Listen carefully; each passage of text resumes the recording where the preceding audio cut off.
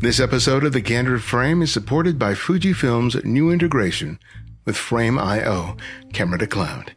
A new integration between Fujifilm and Frame.io allows transferring images or video to the web directly from your Fujifilm camera using C2C technology. Find out more by visiting fujifilm-x.com and click Camera to Cloud. We also have the support of Nikon, whose latest camera is the Z8, a mirrorless camera that provides a small but powerful tool for any genre of photography or video. With its 45.7 megapixel sensor and an 8K 60p recording capability, the Z8 provides the means to unleash your creativity.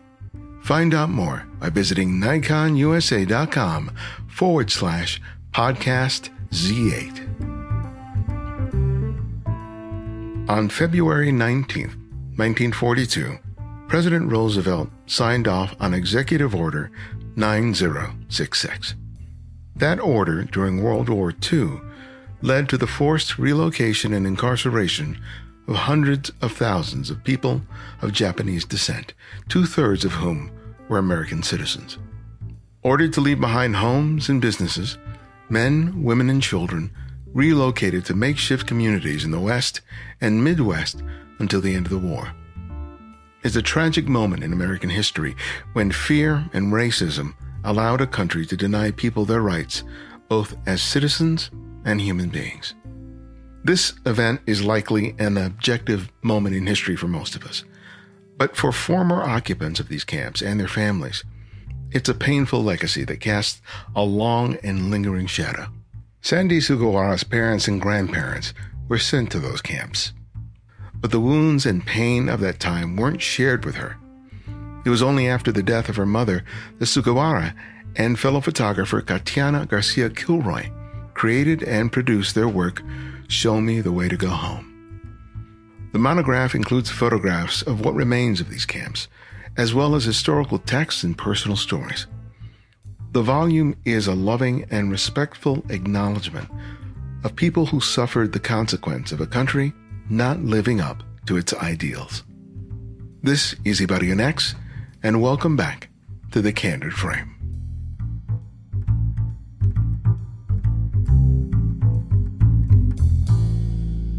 All right, Sandy, Catiana, welcome to the show. It's a real pleasure and an honor to have you on here. Thank you. I grew up in Southern California, so I had some understanding of the Japanese internment that happened during World War II. But this gave me an excuse to get to dive a little deeper than I have in the past. And I have to say how I was continually surprised by so much that I learned by looking at the photographs and reading, the poetry and the essays that were contained in the book. I'd like to start with, for those who may not be familiar with it, an explanation of, Executive Order 9066, what led up to it, and what the result was of it. It was after Pearl Harbor was bombed, and they decided that they wanted to.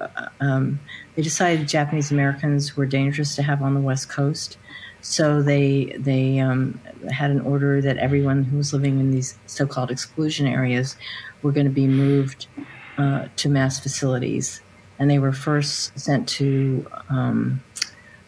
fairgrounds and slept in horse stalls while these camps were being built. And then everybody was moved en masse to these 10 camps. There were 120,000 Japanese Americans moved to, people of Japanese descent, immigrants and their children were moved there.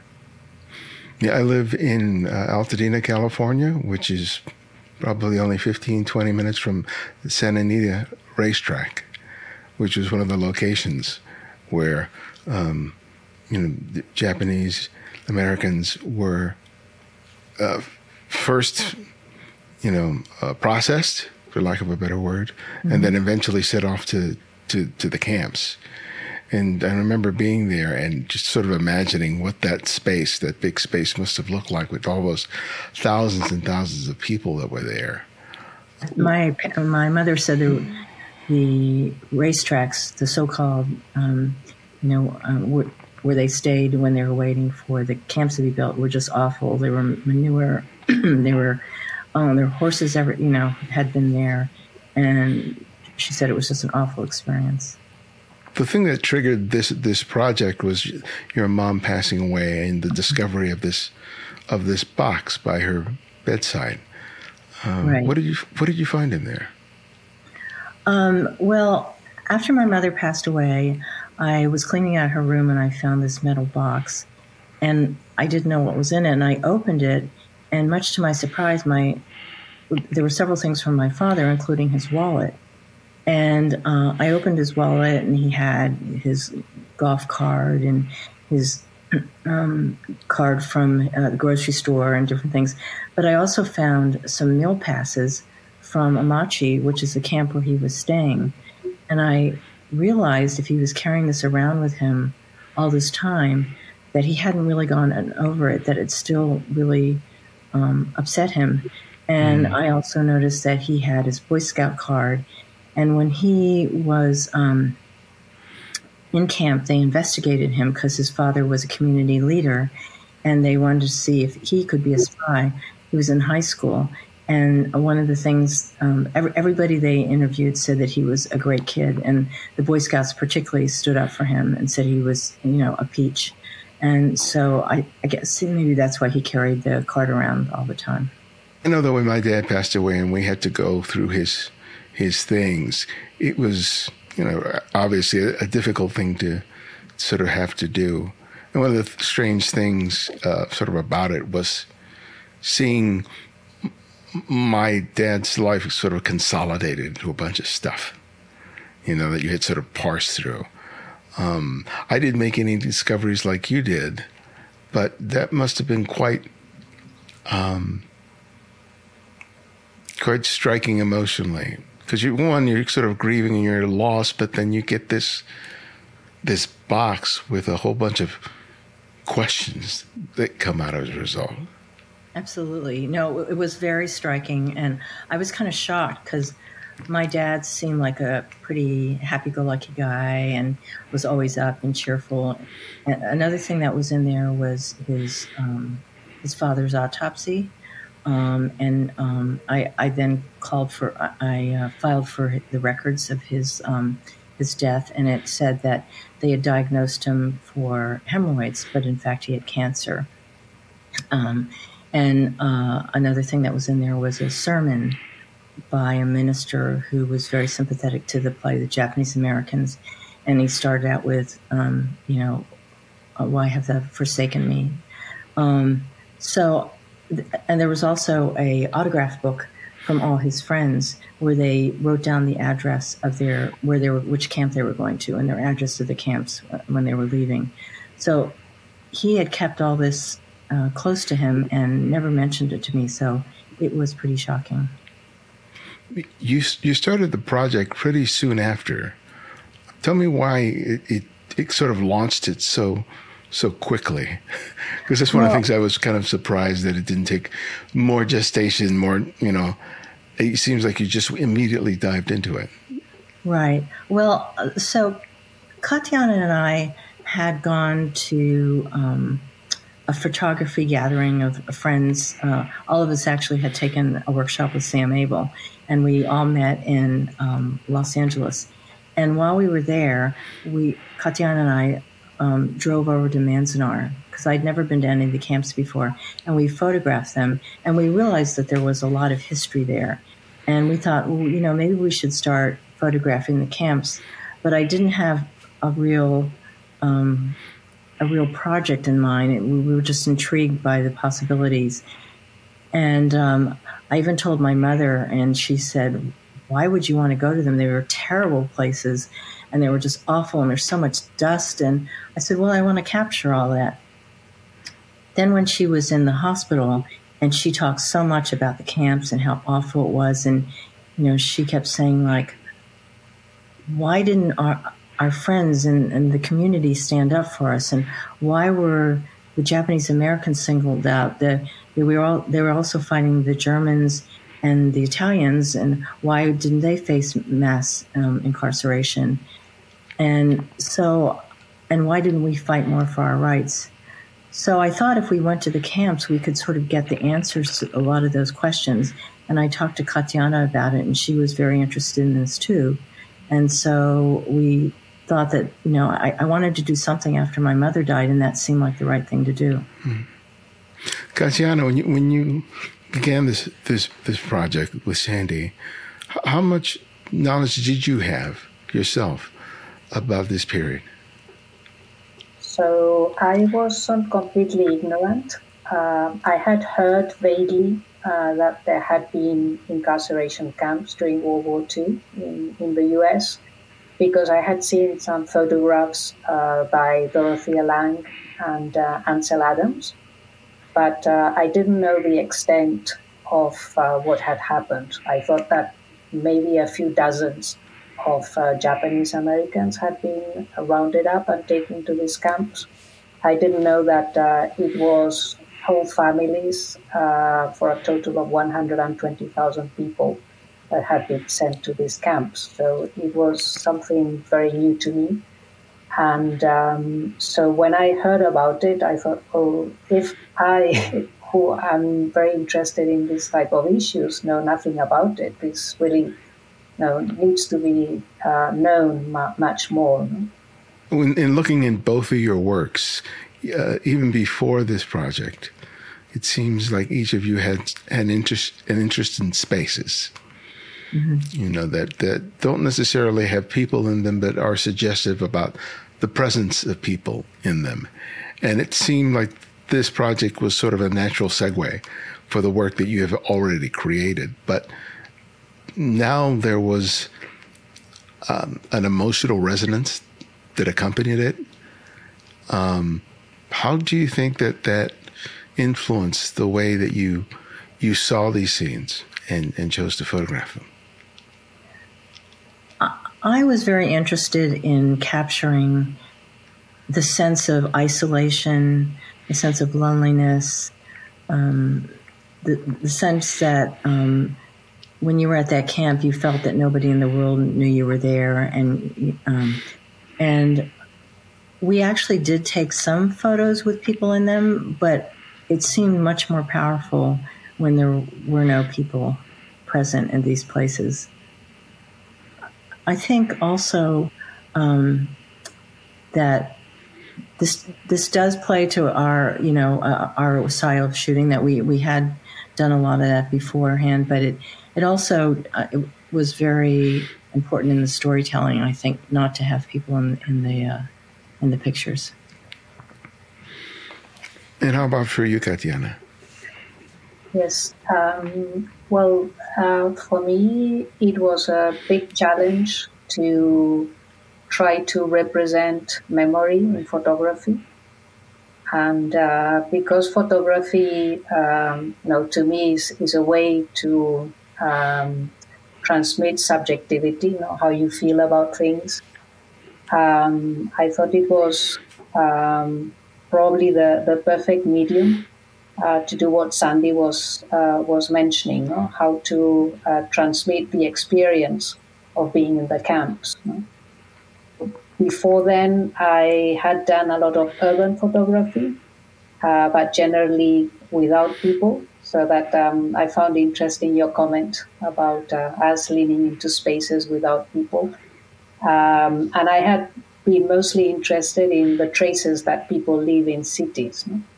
So the transition to this project at the beginning was a bit intimidating because I hadn't done landscape in a systematic way. But suddenly it's not that it did take me a little bit out of my comfort zone, but it was very natural to start looking for traces of people in spaces, of other lives that had happened in these spaces. I think another thing is I wanted people to feel like they were there. I wanted them to feel like it was their experience. We wanted a book that felt very immersive. And I think that by not having people in the photos, that people could put themselves in those locations. I think that the essays and the little anecdotes of the people and their experiences there really help with that. Mm-hmm. There's a couple of stories in there of like an artist, for example, who had been a painter before being interned and then later became teaching painting there. And you can see through his work a sense of what it was like to be there in the moment. Mm-hmm. And then to see the sort of the starkness of the place now, it sort of provided a bridge between what seemed like a lifeless landscape, and then still being able to sort of tap into what the experience must have been like when it was filled with thousands of people. It's interesting that you single him out because he's one of the reasons that I wanted to go to the camps. I had a small book of his paintings, and I felt that he really captured that mood. And then I heard that he started the art school at Topaz because he felt that art could save them, that while they were in prison, that if they had art, that they would not lose their soul. And I could see that feeling in his paintings. So one of the things I wanted to do when I went to Topaz was to shoot the moon over Topaz, which is one of his rather well-known paintings. One of the challenges of making these kinds of photographs is that the structures, the infrastructure that existed there at these different locations, there's still some evidence of some things, and another, they're virtually gone. And photographically, I can imagine sort of the challenge of trying to not to capture images that just don't document what's there, mm-hmm. but to provide a sense of, as you said, a feeling. How did your collaboration sort of help you? How do you think it helped both of you to create your images, to be able to achieve that? Was there sort of a riffing that existed between the two of you that was helpful? Yeah, that's interesting you put it that way, but there was. We would walk into these areas. They're huge open expanses of land, and one person would go one place, one person would go another, and we'd sort of come together and talk, and we'd show each other what we were shooting, and we'd say, oh, that looks really great, and maybe you could try that or that. And then we go off by ourselves for a while again and walk around. But I hadn't thought of that, but there was a bit of a riffing. We would sort of like, there were a couple that she showed me that I was, wow, that's great. I would go back and maybe do this and this, or we'd look at we'd go back at night and look at our photos and say, we really have to go at sunrise, or we really have to go at high noon when the sun is really strong. And how was it for you, Catiana? Yes, so I think it was important not to plan too much in terms of what shootings each one of us was going to do. So as Sandy says, so we would be wondering intuitively where we would want it to shoot, and then the exchange, particularly at night, after each session. Really, helped us in terms of redirecting our shootings. But we didn't talk much, during the day while we were shooting. It was more after we ended the sessions at the end of the day.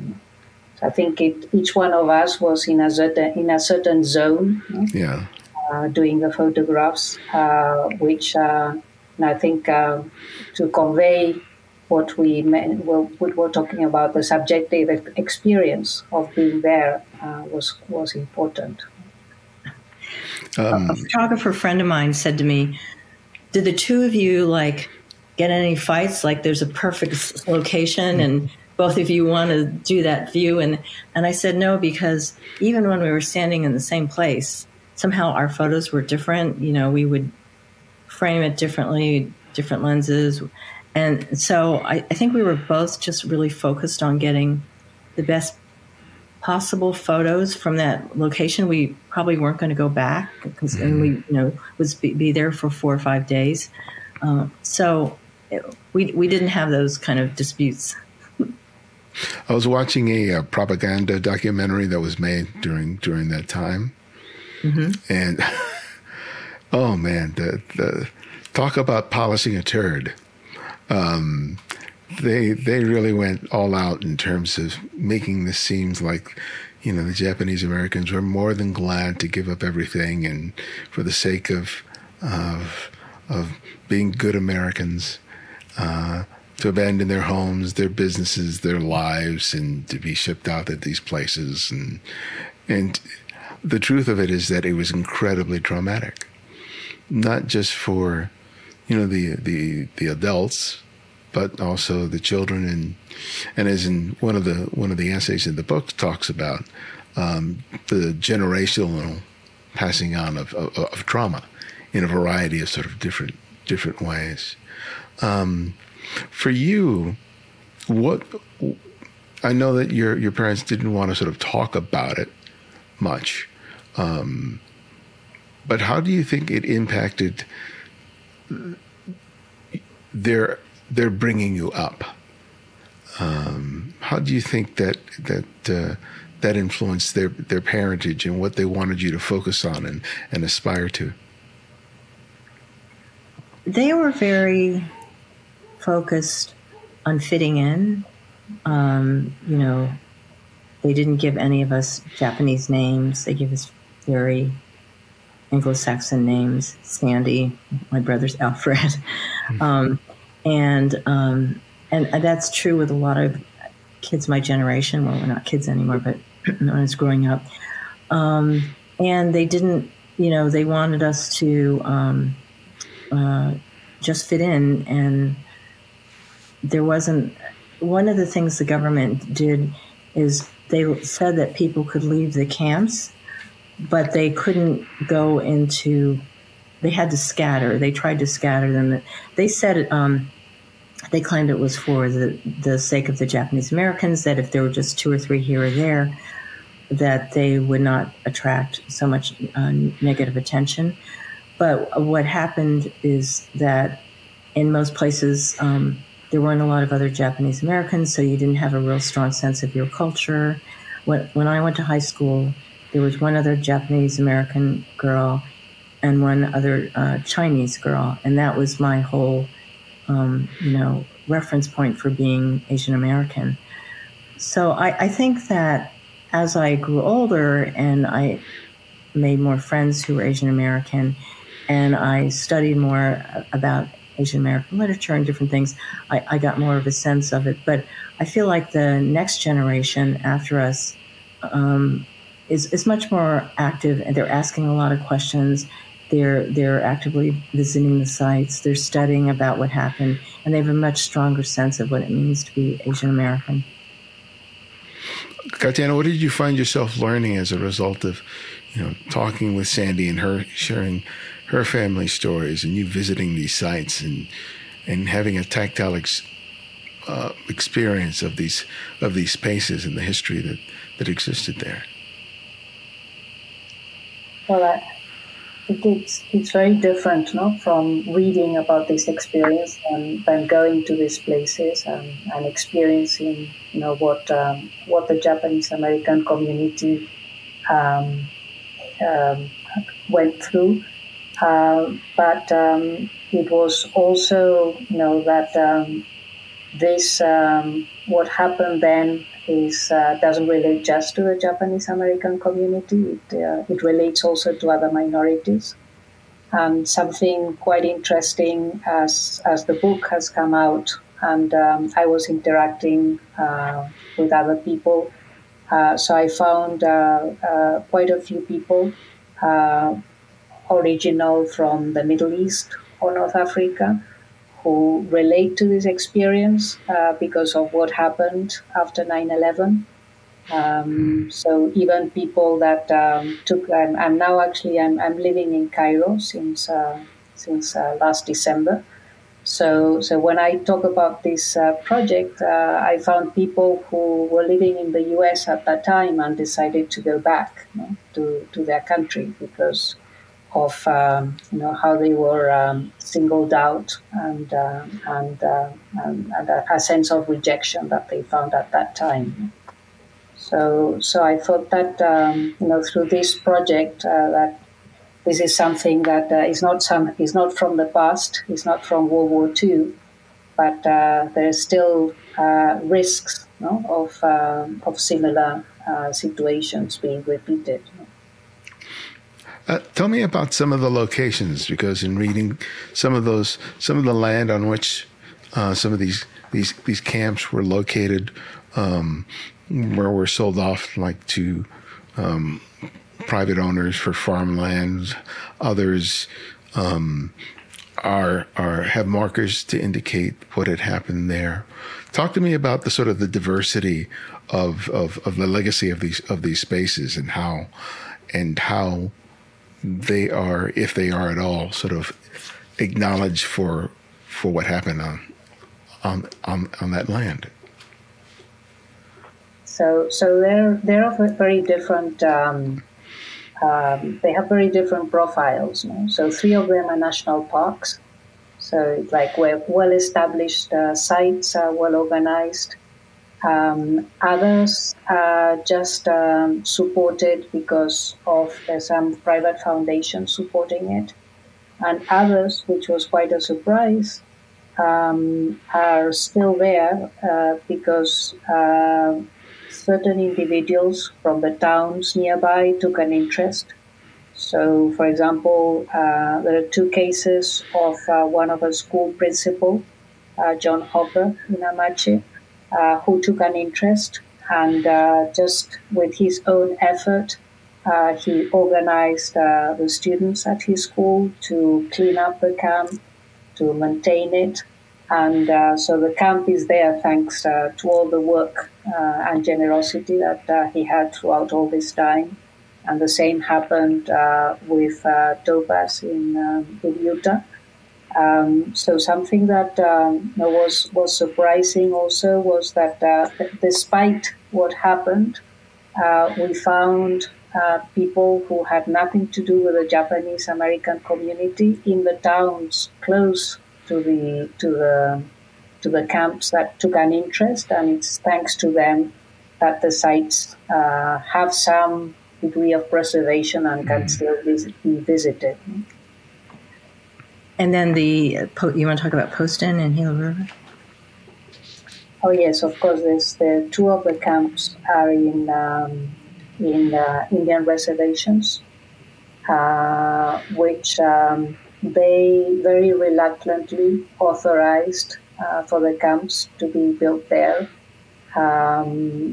So that was also something that gives a very different perspective and personality to. We can say camps have a personality to the camps, and a very paradoxical situation that the camps were in the middle of an Indian reservation. That was one of the big surprises. I had not known that, and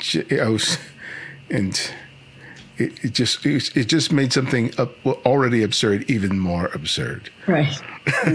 That Native Americans were basically providing the land for others who were suffering the very same kind of discrimination to basically, facilitate this, this terrible thing.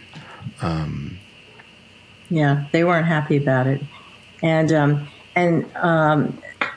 one of the other interesting things about people sort of stepping up to preserve these places is, as you pointed out, in Arkansas, they aren't national parks, but in one case with Jerome, a farmer, even though he's farming the land, he kept a tower up, and he welcomes visitors and gives you a tour of his farm, and got together with some Japanese Americans to have a little memorial built so that people could always find the farm. And there's a former mayor named Rosalie Gould who took an interest in Rower, and there was the camp had disappeared. It was sold off as farmland, but she raised money to have a memorial there so that people from Rower could come back and find their camp. So, as Catiana said, and then John Hopper was just amazing. And my parents were in Amachi, and I went to Amachi, and he has his students cutting the grass, giving tours, cleaning the place up. He goes on eBay and looks for things that have to do with Amachi, and it has this little museum he's set up. He's really been an incredible supporter of preserving the legacy of Amachi. Yeah. The found items, like the children's toys, because half the population of these camps are children. So it must have been kind of strange and odd to find these toys and other objects associated with children in such a sort of barren and stark place, especially knowing what had happened. Yeah, it was again this disconnect. You see these whimsical toys, and it's in the middle of the desert. Catiana, you want to talk about the children's village? Yes, there was one of the most surprising. We found many surprises, but one of them was the fact that there was an orphanage in one of the camps, in Manzanar. So when the camps were set up, it was decided that orphans were also a threat to national security. So they looked for not only there was some segregation going on in California, so there were orphanages just for Japanese American kids, but there were others where they were not segregated. But they went looking into the files to see which kids had some Japanese blood, so that they would be taken to the orphanage. Yeah, that one ID photo of that one child who, once they discovered that he was Japanese, that exactly. They took him out of the orphanage and put him into the camps, and it's just... Yes, he discovered because of this that he was of Japanese descent. His mother was Japanese American and his father was Franco-Irish. And they had babies in the orphanage, infants that they brought from the orphanages in California and brought them to the camp. The people, they often, you hear the term the banality of evil, and people often associate it with the atrocities against the Jews and homosexuals in Europe during World War II. But Americans weren't too far behind, Mm-hmm. And when people learned that Hitler, learned everything that he did to the Jews by observing what was being done to blacks here in the United States, it's like, we taught them how to do all that stuff. They came here to learn how to do all those things. One of the interesting things for Japanese Americans when they went to Arkansas is they saw Jim Crow South, and they were just shocked at how blacks were treated. And one woman told me that one man actually told me that his mother took him into a store, and he saw a sign that said whites and colored, and he figured he was colored because he was kicked out of California because he wasn't white. And he started going in the colored restroom, and the clerk said, no, you go into the white. And he said, why? You just kicked me out. And anyway, he said he realized that there were people in Arkansas who were being treated worse than he was. And he just thought that was awful. So, it was, and again, they would see on the bus the same thing happen, that, blacks had to sit in the back and they were told to sit in the front with the whites. And they said it made no sense to them whatsoever. That kind of stuff rarely makes sense at all. Yeah. And that just sort of reinforces the absurdity of it all. As you guys started coming together with the work, had a book been sort of the goal from the very beginning? How did that evolve for you? I think once we decided that we were going to, take this serious as a project, our thought was always a book. And we were in a workshop with Alex Webb and Rebecca Norris Webb and talked to them about it. And they helped us, conceptualize what the book should be about and how it should be structured. So, and we both love photo books. So I think that was always our goal once we got serious about it. So tell me about the collaboration. So going out and making pictures together is one thing. Sitting down and collaborating and putting together a book, it's difficult enough doing it solo. Right? Exactly. Well, one thing I should let Catiana talk about is at first she didn't feel that she should be involved in this because she's not Japanese. And so you want to talk a little bit? Yes. So I had all this self-doubt at the beginning that I didn't make Sandy aware, but I was thinking, am I entitled to talk about this experience? I have nothing to do with the Japanese Americans. Until I talked to a photographer that we both talked to, a Japanese American photographer. And without asking anything, he said, Catiana, I think it's really important that you're part of this project, because this allows the project to go beyond the Japanese American community, not just because so that it's better known, but also because people feel that this doesn't relate just to the Japanese American community, that this goes well beyond that. So this linked to what I was saying earlier, about other minorities, but also about one of the messages that we also thought it was important in the book is that how certain individuals didn't follow the crowd and stood up, even with very sort of single acts of generosity, of support that made a huge difference to the people who were being sent to the camps.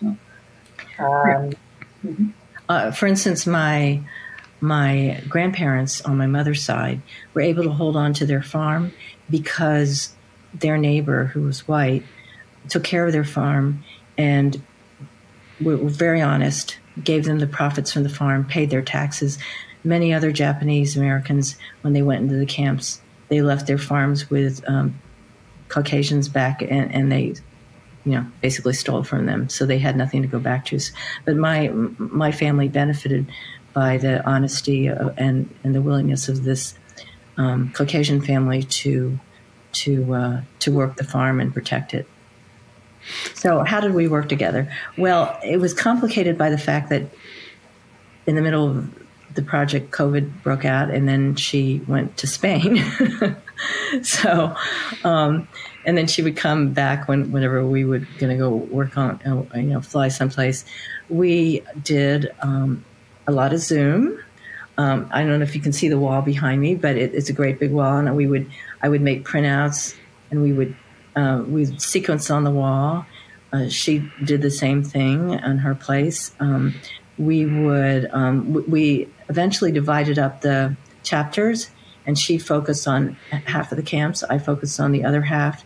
We focused on researching those camps, and then we took the first stab at sequencing. Usually after we shot, we would sit down before we would separate from each other, and we would go through and we would talk about the theme of the camp and which photos really told that story. And so we would kind of pare down the photos that we were going to focus on when we were in person. But then it was a process that we spent a lot of time on Zoom. Yeah. Can you give me an example of one of the sites and how that sort of took shape for you? I can describe it for Amachi, maybe because that was the first one we did. When we were at Amachi, we picked out the photos that we thought could really build the narrative we wanted from there, and that was the one where my grandmother was, and she talked about how the people were in a lot of pain, but there was also a lot of resilience, and the fact that they planted so many trees and flowers and turned the desert into quite a beautiful place in a very short amount of time. So we were very focused on, capturing both of those kind of moods. And we went through and we sat down in our hotel room, often with a glass of wine, some food, and we would go through the photos and pick out the ones of hers that we liked and the ones of mine that we liked. And we particularly were looking for photos that told different aspects of the story. Then we came back. I made printouts of hers and mine, and then I sat on the wall. I pinned them on the wall behind me, and we moved them around, and we figured out kind of. And first we worked with small prints, postcard size, and we just figured out what was the story we were telling. And then we realized, we had way too many, and we were trying to pare them down. And I think at the end we were really happy with the story that it told.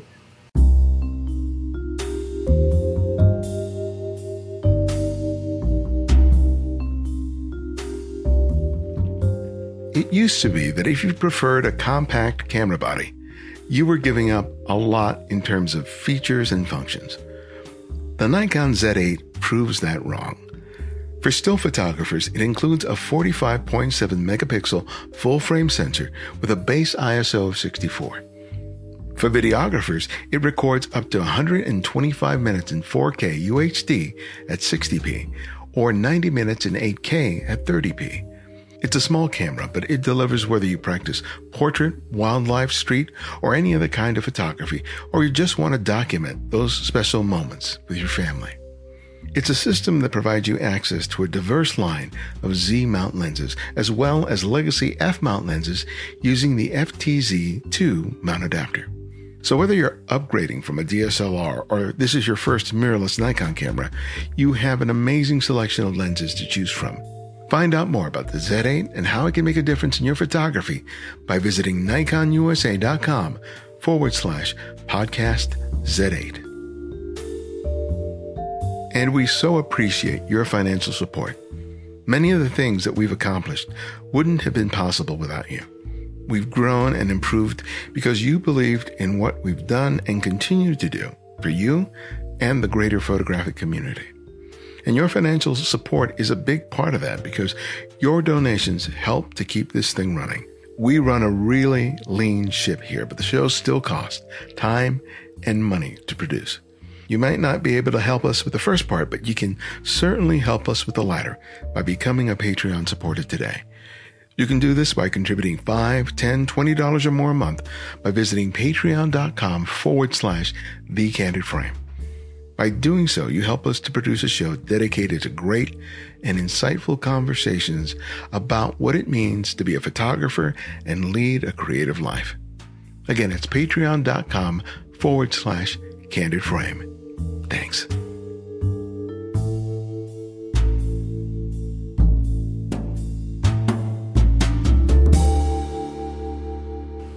The incorporation of the text, the essays, the poetry, the illustrations, how did that fit into the plan for the book? How did that evolve? Originally, we had thought about including the narrative in each of the chapters. So we had selected a person that reflected what we thought represented the main features of the camp. So in one of the first versions of the book, because we did several versions, like 3, 4, we actually had featured the story, which was mixed with the photographs. No? And then as we were doing the editing, with the designer that was helping us, David Chicky, we decided to compile all the stories at the end. So still keeping the features that we had selected for the stories that we had under each camp, but having them all together. And if you, one thing that was important for us in the story is that still to represent the subjective experience of being in the camps was to use quotes from the people in each story, so that the way the way that people reading the stories could relate to these people would be more emotional rather than something factual about the lives of these people.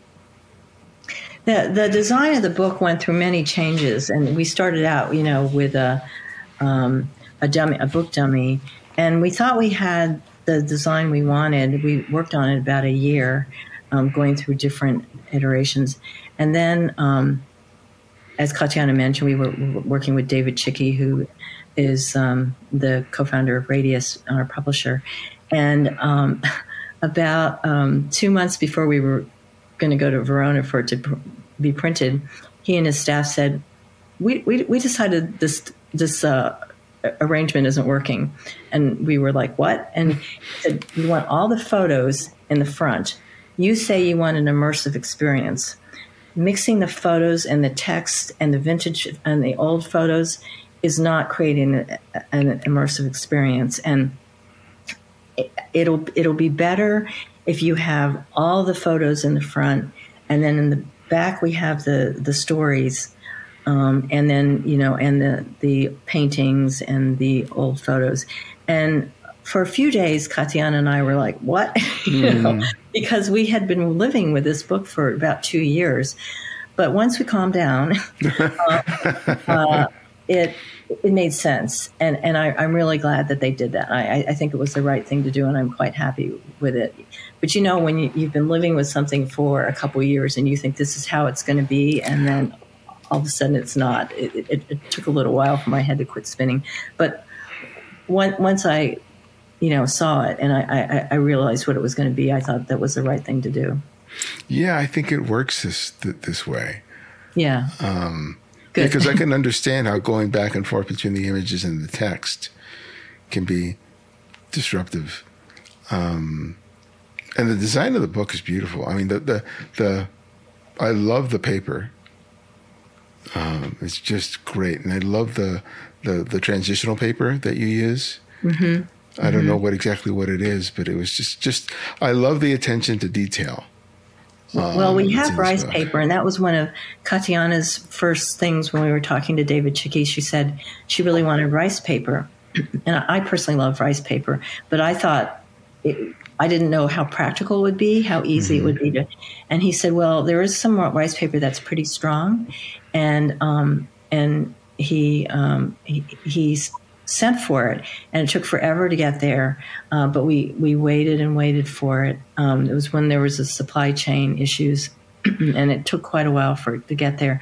But the rice paper, at first we were going to use it in a lot more pages, but it turned out to be pretty expensive. So I like his design of starting each chapter with the rice paper, and then the paper that the photos are on is more polished, and I think the photos benefit from that.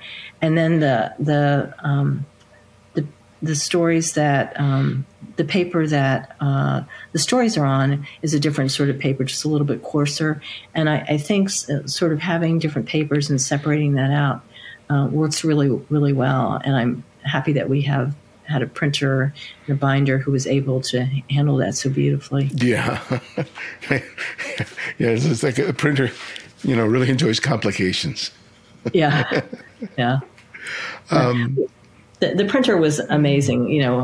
We were on press, and it was an incredible process to watch. Yeah. I mean, my dad was a pressman.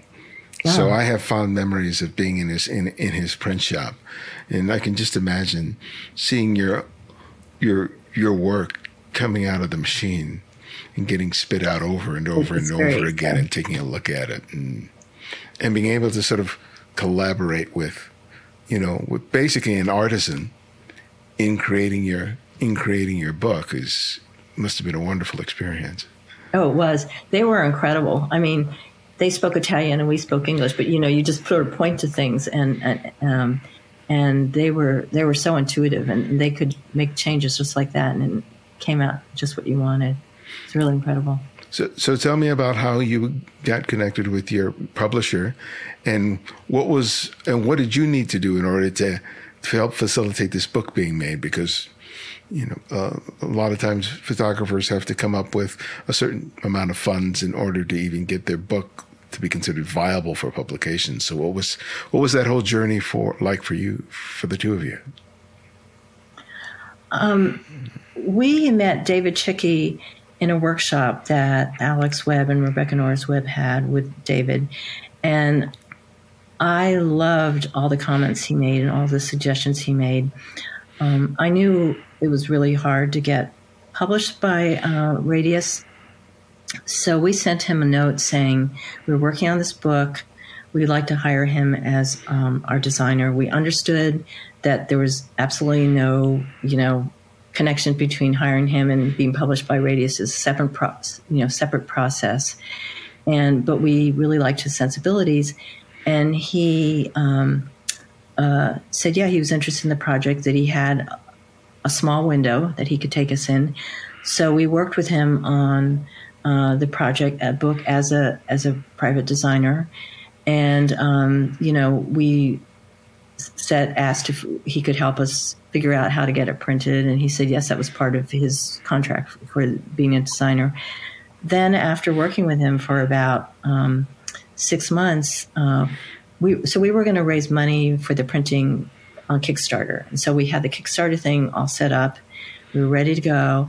I wanted to use his name in the Kickstarter, but I was very careful not to say it was a Radius book, just that, but I said, please read this, make sure you're okay with this. And he said, I need to talk to you. Okay, I need to talk to you before you go to Kickstarter. And so I said, are you going to break my heart or something? Because I thought that sounded ominous. And I called up Catiana, and he said, I need to talk to you immediately. And Catiana was like in a meeting. And so she said, okay, just go ahead and talk to him. And then he told me, we want to publish your book. And he wanted to tell me before I went on Kickstarter, I think we said that on Kickstarter. Said, now I know you can't give me an answer. You have to talk to Catiana to see how she feels. And I said, oh, I can assure you she's going to be very happy. I know I can speak for her. So it was great. And, working with Radius has been fabulous. They are top notch. All the people who work there are so smart and so good and so easy to work with, and so collaborative, and they really want to support the artists. So it's just been a great experience. And they're passionate about what they do, no? So you feel that they put their whole soul and heart, no, in what they're doing. Yeah, and so that's why, once they took it on, so we raised money from Kickstarter, and that was the money to cover the printing costs.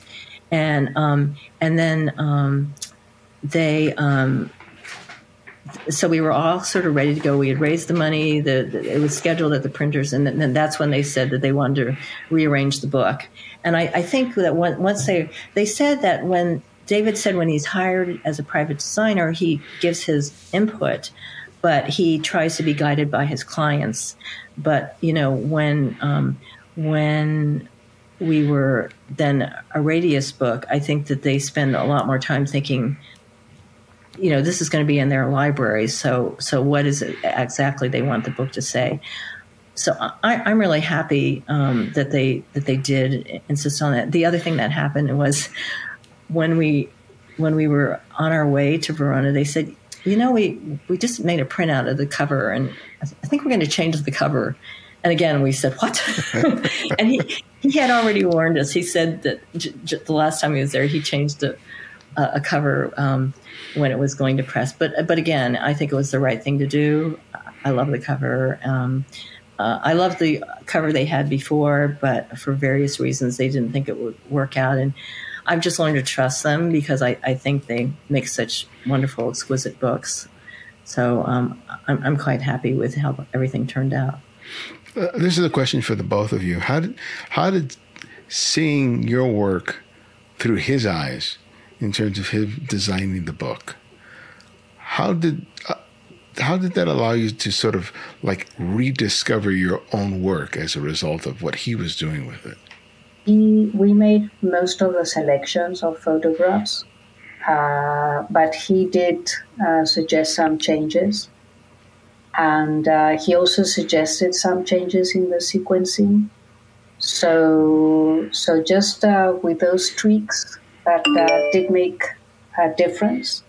It was, really, I think it was like seeing photographs from different angles, and through his eyes. And we, I think we, just the way the book is designed, at least for me, gave me a different way of looking at my photographs. So I think it put me in another level. How so? So in terms of one always knows that the design of the book is really important to get for the feel of the book. But I didn't realize that even my photographs that I know very well. Every time I see the photograph, I can see myself where I took it, what I was feeling at the moment when I was taking it. I wasn't expecting that I could get into another sort of interesting meaning dimension into my own photographs. So that was a very interesting discovery. That's nice. On the what can editing do? What can good editing do to your own photographs? Yeah, I think when he made sequencing suggestions, I think we both saw things in the photographs that we hadn't noticed before. Also, I worked with him pretty closely on the box, and his whole idea of making that section come alive, and he resequenced that, and the way he wanted to use some of the photos, and David thinks of these books as very much an art object, and I thought I did too, but he brought it up to a whole different level. Yeah, I learned a lot.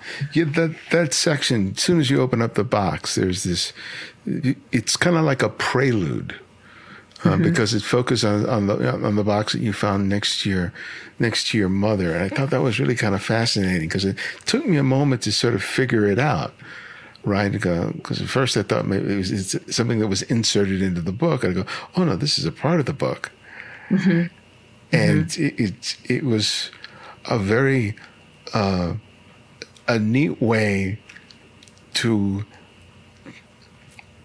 immediately experience this in a personal level through your story, as opposed to just seeing it as a collection of a book that is illustrating a collective experience. Before you can dive in, you go through this, and then that sort of like sets the stage for how I will experience everything that comes forward. I thought that was really brilliant. Yeah, and I think originally at one of our versions of the book, we were just going to have that box thing as like the introductory section. So we had my family story, and then we had the camps, and it was going to be like. And I like the fact that he took the box and put it in the inside jacket. Kind of like a box in a box. Yeah, box in a box. So, what's been the response to the book? It's been really good. I mean, we've been really happy with it. I've heard from a lot of people, and I've heard from people who have said that they had no idea. I've heard from teachers who said that they felt that the visual emphasis would really help them, teach it to their class. And that was one of the things that we really hoped, was that by taking a visual approach, that it might bring in people who otherwise wouldn't sit down and read a textbook, necessarily. So, and I think so many people that I hadn't heard from in a long time, called me, said they got the book, so they really loved it, and it had really touched them. So it's been nice. Have you heard from many people who were of your generation or subsequent generations for whom this experience was a pivotal one in terms of their responses to the book? Subsequent meaning younger or older? Younger. Younger you were younger. Yeah. Yeah. So I have heard from people of younger generation, and they've said that everyone I've heard from has been on pilgrimages, and the pilgrimages are when the survivors and their children go back to the camps and visit. And they said that the book reminds them of the pilgrimages, and they want a copy because they can pass it on to their children. I've also heard from people who were in the camps. There's a woman who I'm told is in her 90s, and my neighbor bought the book and took it, she's not Japanese American, and she took it to a friend of hers who's in a knitting group with a woman who's Japanese American, and they took it to her, and they said she sat there. She's blind, but she sat there with a looking glass and not a microscope, but a telescope. No, whatever it's called. Magnifying glass? Yeah, magnifying glass. Sat there with a magnifying glass and was looking at the book, and they said she spent about an hour doing it. And then now they're organizing. They want me to come and talk to this whole group of Japanese Americans who some of them either went through the camps or their parents did. And they,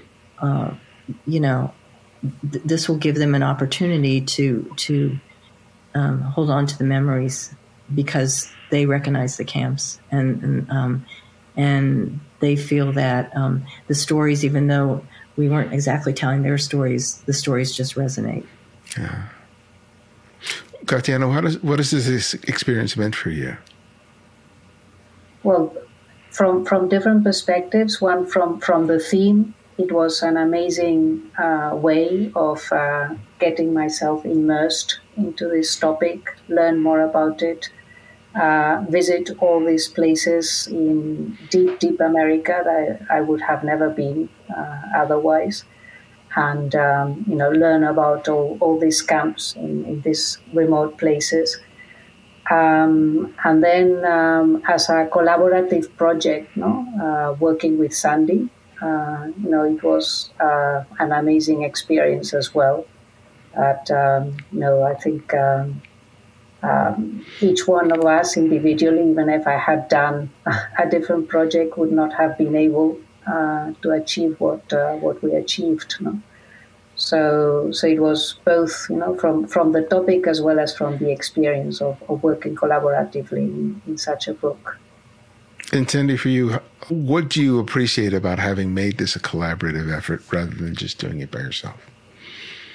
So I think doing a photography project is it's a lot of work, and it also can be very draining, and you go through these periods where you think, oh, is this really any good? And you go through periods, oh, I have so much to do, and then you get really excited.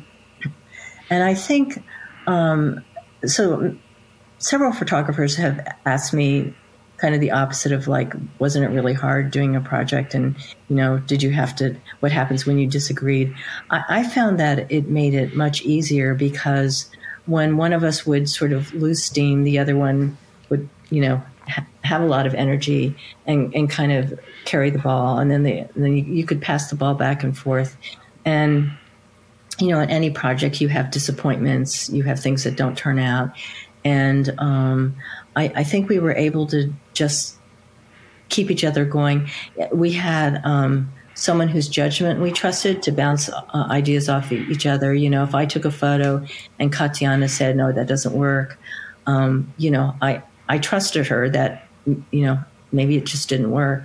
And I think that the project is better, and it also got done more quickly because we were both working on it. And I would really encourage people to consider collaborations for photography projects. I think that there's especially if it's someone who you respect and you trust, and you're on the same wavelength.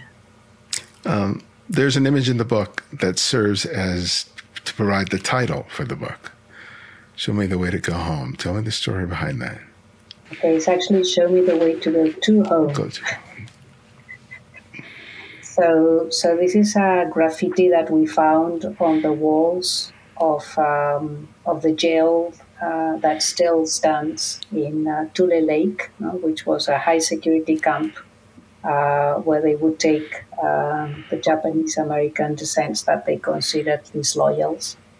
And one of the people that had been imprisoned within this jail, within the camp, had written this graffiti in one of the walls, which after doing some research, we think it's a misquote from a very popular song at the time, called Show Me the Way to Go Home.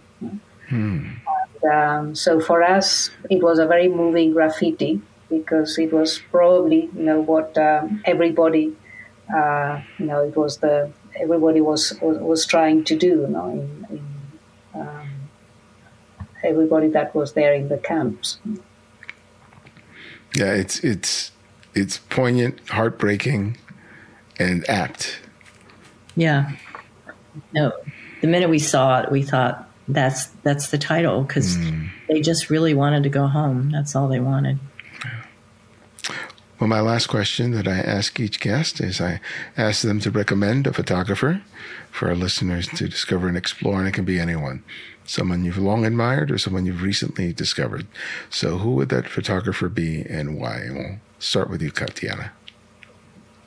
Okay, so there is a Spanish photographer called David Jimenez, who was a pioneer in photo books. So he published a book that was called Infinite. It's a mixture of abstract and referential photography, black and white. The book, I'm not going to tell exactly, it's a puzzle. No? I'm not going to say what is the result of the puzzle, but once you discover what is the logic of the book, it's very surprising.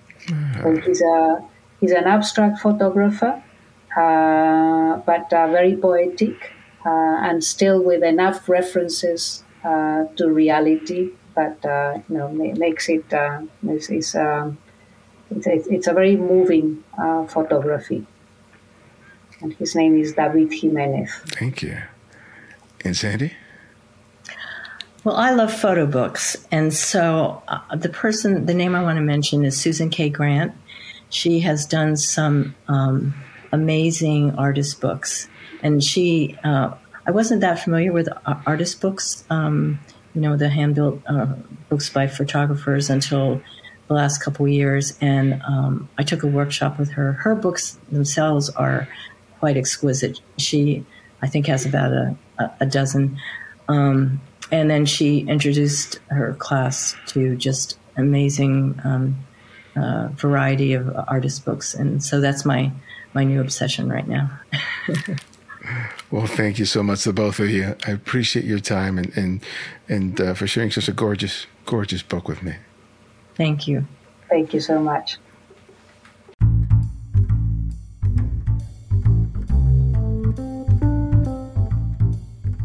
Thanks to Sandy and Catiana for joining us. Learn more about their respective bodies of work by visiting sandysugawara.com and Catiana Garcia-Kilroy.com. If you're a fan of our work, you can write reviews on whatever service you use to listen to podcasts and share a favorite episode on social networks, be it Twitter, Facebook, or Instagram. Remember to use the hashtag #TheCandidFrame.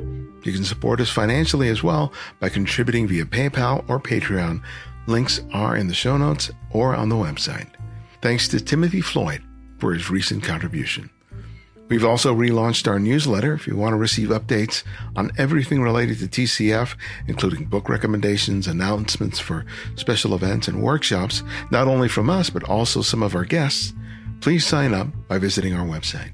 And if you can't find every show episode on whatever service you use to listen to podcasts, download the Candid Frame app, available for Apple iOS and Android.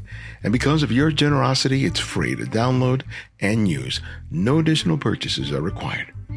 The Candid Frame's audio engineer is Martin Taylor, who you can find at theothermartintaylor.com. And the show's senior producer is Cynthia Parker. And this is Ibadian X, and this is The Candid Frame.